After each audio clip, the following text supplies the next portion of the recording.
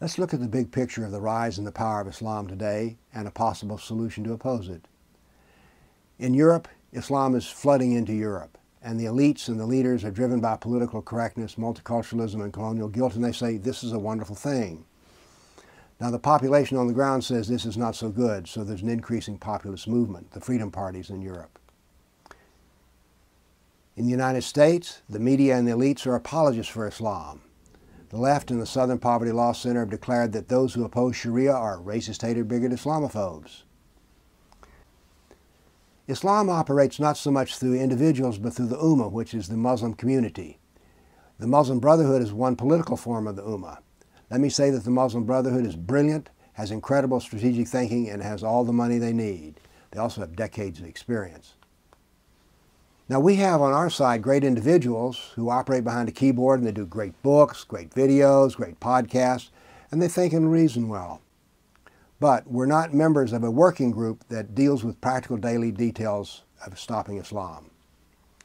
So we have great individuals, but we need a great army or a group.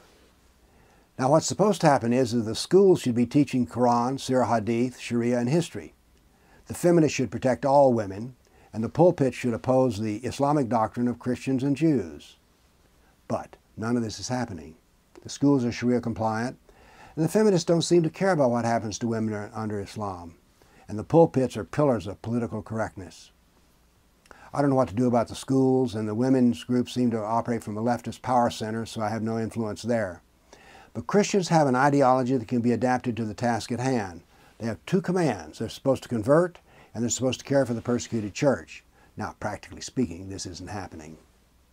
But there are a few Christians who want to do something. Not churches, because at the churches they don't want to disturb anybody in the pews. But there are some Christians who do want to do something, and this is a call to action for such Christians. The reason I'm doing this video is there exists a system in Australia that's been very successful. They've converted 2,000 Muslims to Christianity. Now, they have trainings on how to do this, how to convert Muslims. They've trained people in India and the Philippines. So the goal of this little video is this. I have two goals. I would like to get a group that's connected, and they want to use the Australian training.